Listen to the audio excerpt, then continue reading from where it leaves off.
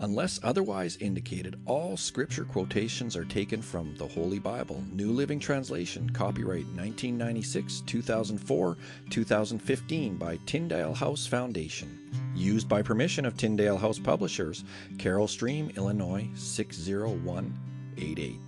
All rights reserved. Well, hello and good day, and how are you? Today is June 8th. We're on day 159 of Bible in a Year with Bill. Today we're going to look at Ecclesiastes chapter 7, 8, and 9. And then we're going to finish off today's reading with Ephesians chapter 4. So without further ado, let's get right into it. Ecclesiastes chapter 7.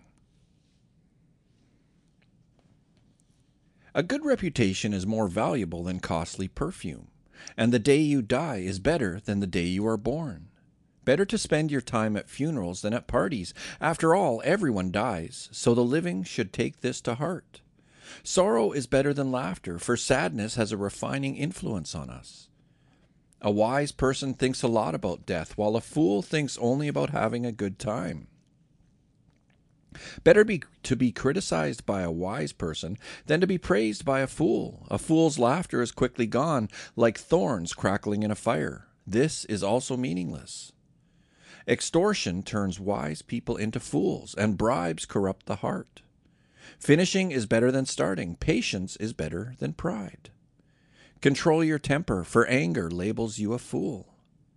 Don't long for the good old days. This is not wise. Wisdom is even better when you have money. Both are a benefit as you go through life. Wisdom and money can get you almost anything, but only wisdom can save your life. Accept the way God does things, for who can straighten what He has made crooked? Enjoy prosperity while you can, but when hard times strike, realize that both come from God. Remember that nothing is certain in this life. I have seen everything in this meaningless life, including the death of good young people and the long life of wicked people. So don't be too good or too wise. Why destroy yourself? On the other hand, don't be too wicked either. Don't be a fool. Why die before your time? Pay attention to these instructions, for anyone who fears God will avoid both extremes. One wise person is stronger than 10 leading citizens of a town. Not a single person on earth is always good and never sins. Don't eavesdrop on others. You may hear your servant curse you, for you know how often you yourself have cursed others. I have always tried my best to let wisdom guide my thoughts and actions. I said to myself, I am determined to be wise, but it didn't work. Wisdom is always distant and difficult to find. I searched everywhere, determined to find wisdom and to understand the reason for things. I was determined to prove to myself that wickedness is stupid and that foolishness is madness. I discovered that a seductive woman is a trap, more bitter than death. Her passion is a snare, and her soft hands are chains. Those who are pleasing to God will escape her, but sinners will be caught in her snare. This is my conclusion, says the teacher. I discovered this after looking at the matter from every possible angle.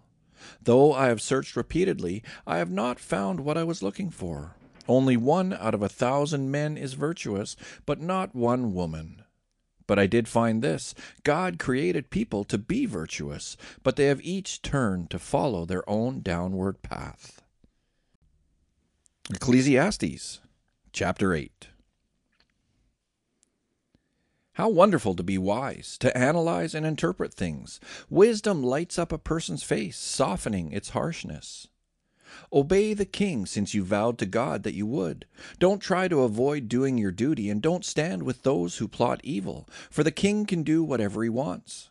His command is backed by great power. No one can resist or question it.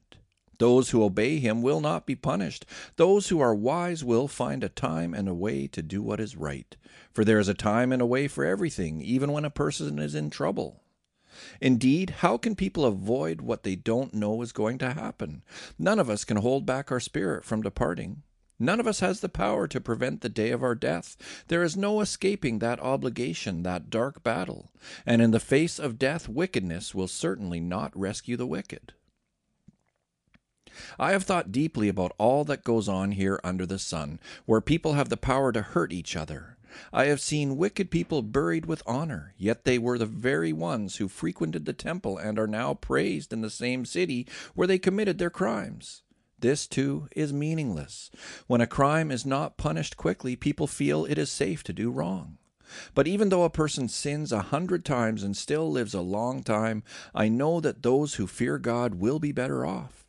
The wicked will not prosper, for they do not fear God. Their days will never grow long like the evening shadows. And this is not all that is meaningless in our world. In this life, good people are often treated as though they were wicked, and wicked people are often treated as though they were good. This is so meaningless. So I recommend having fun, because there is nothing better for people in this world than to eat, drink, and enjoy life. That way they will experience some happiness along with all the hard work God gives them under the sun. In my search for wisdom and in my observation of people's burdens here on earth, I discovered that there is ceaseless activity day and night. I realized that no one can discover everything God is doing under the sun. Not even the wisest people discover everything, no matter what they claim. Ecclesiastes, chapter 9. This, too, I carefully explored. Even though the actions of godly and wise people are in God's hands, no one knows whether God will show them favor. The same destiny ultimately awaits everyone, whether righteous or wicked, good or bad, ceremonially clean or unclean, religious or irreligious. Good people receive the same treatment as sinners, and people who make promises to God are treated like people who don't. It seems so wrong that everyone under the sun suffers the same fate. Already twisted by evil, people choose their own mad course, for they have no hope. There is nothing ahead but death anyway. There is hope only for the living. As they say, it's better to be a live dog than a dead lion. The living at least know they will die, but the dead know nothing. They have no further reward, nor are they remembered. Whatever they did in their lifetime, loving, hating, envying, is all long gone. They no longer play a part in anything here on earth. So go ahead, eat your food with joy and drink your wine with a happy heart, for God approves of this. Wear fine clothes with a splash of cologne. Live happily with the woman you love through all the meaningless days of life that God has given you under the sun. The wife God gives you is your reward for all your earthly toil. Whatever you do, do well, for when you go to the grave, there will be no work or planning or knowledge or wisdom. I have observed something else under the sun. The fastest runner doesn't always win the race, and the strongest warrior doesn't always win the battle. The wise sometimes go hungry, and the skillful are not necessarily wealthy. And those who are educated don't always lead successful lives. It is all decided by chance, by being in the right place at the right time. People can never predict when hard times might come. Like fish in a net or birds in a trap, people are caught by sudden tragedy. Here is another bit of wisdom that has impressed me as I have watched the way our world works. There was a small town with only a few people, and a great king came with his army and besieged it. A poor, wise man knew how to save the town, and so it was rescued. But afterward no one thought to thank him. So even though wisdom is better than strength, those who are wise will be despised if they are poor. What they say will not be appreciated for long. Better to hear the quiet words of a wise person than the shouts of a foolish king. Better to have wisdom than weapons of war, but one sinner can destroy much that is good. Ephesians, chapter 4. Therefore I, a prisoner for serving the Lord, beg you to lead a life worthy of your calling, for you have been called by God. Always be humble and gentle. Be patient with each other, making allowance for each other's faults because of your love. Make every effort to keep yourselves united in the Spirit, binding yourselves together with peace. For there is one body and one Spirit, just as you have been called to one glorious hope for the future. There is one Lord, one faith, one baptism, one God and Father of all, who is over all, in all, and living through all. However, he has given each one of us a special gift through the generosity of Christ. That is why the Scriptures say, when he ascended to the heights, he led a crowd of captives and gave gifts to his people. Notice that it says he ascended. This clearly means that Christ also descended to our lowly world. And the same one who descended is the one who ascended higher than all the heavens, so that he might fill the entire universe with himself. Now these are the gifts Christ gave to the church: the apostles, the prophets, the evangelists, and the pastors and teachers. Their responsibility is to equip God's people to do his work and build up the church, the body of Christ. This will continue until we all come to such unity in our faith and knowledge of God's Son that we will be mature in the Lord, measuring up to the full and complete standard of Christ. Then we will no longer be immature like children. We won't be tossed and blown about by every wind of new teaching. We will not be influenced when people try to trick us with lies so clever they sound like the truth. Instead, we will speak the truth in love, growing in every way more and more like Christ, who is the head of his body, the church. He makes the whole body fit together perfectly. As each part does its own special work, it helps the other parts grow, so that the whole body is healthy and growing and full of love. With the Lord's authority I say this: live no longer as the Gentiles do, for they are hopelessly confused.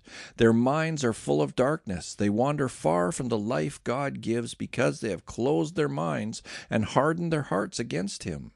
They have no sense of shame. They live for lustful pleasure and eagerly practice every kind of impurity. But that isn't what you learned about Christ. Since you have heard about Jesus and have learned the truth that comes from him, throw off your old sinful nature and your former way of life, which is corrupted by lust and deception. Instead, let the Spirit renew your thoughts and attitudes. Put on your new nature, created to be like God, truly righteous and holy. So stop telling lies. Let us tell our neighbors the truth, for we are all parts of the same body. And don't sin by letting anger control you. Don't let the sun go down while you are still angry, for anger gives a foothold to the devil. If you are a thief, quit stealing. Instead, use your hands for good hard work, and then give generously to others in need. Don't use foul or abusive language. Let everything you say be good and helpful, so that your words will be an encouragement to those who hear them.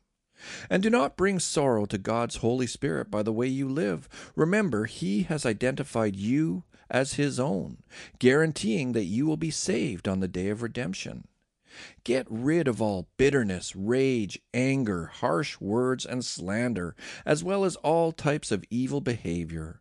Instead, be kind to each other, tender-hearted, forgiving one another, just as God through Christ has forgiven you.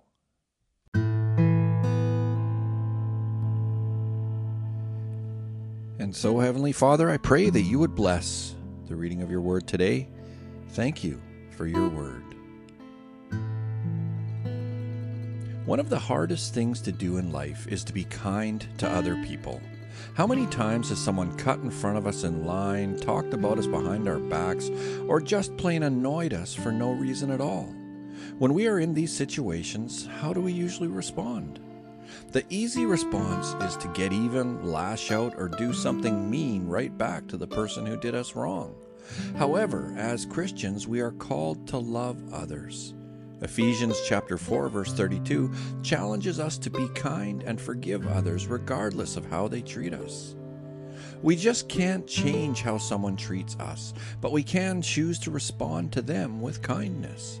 The end of this verse is also great. It tells us that we can do this because God, through Christ, forgave us. When we remember what Jesus did for us and how much he loves us, it empowers us to love others. We begin to see the value in other people when we see how much Jesus loves us. Just remember, we can't change how someone treats us, but we can choose to respond to them with kindness. Thanks for joining me today here on Bible in a Year with Bill. I hope to see you tomorrow. Take care now.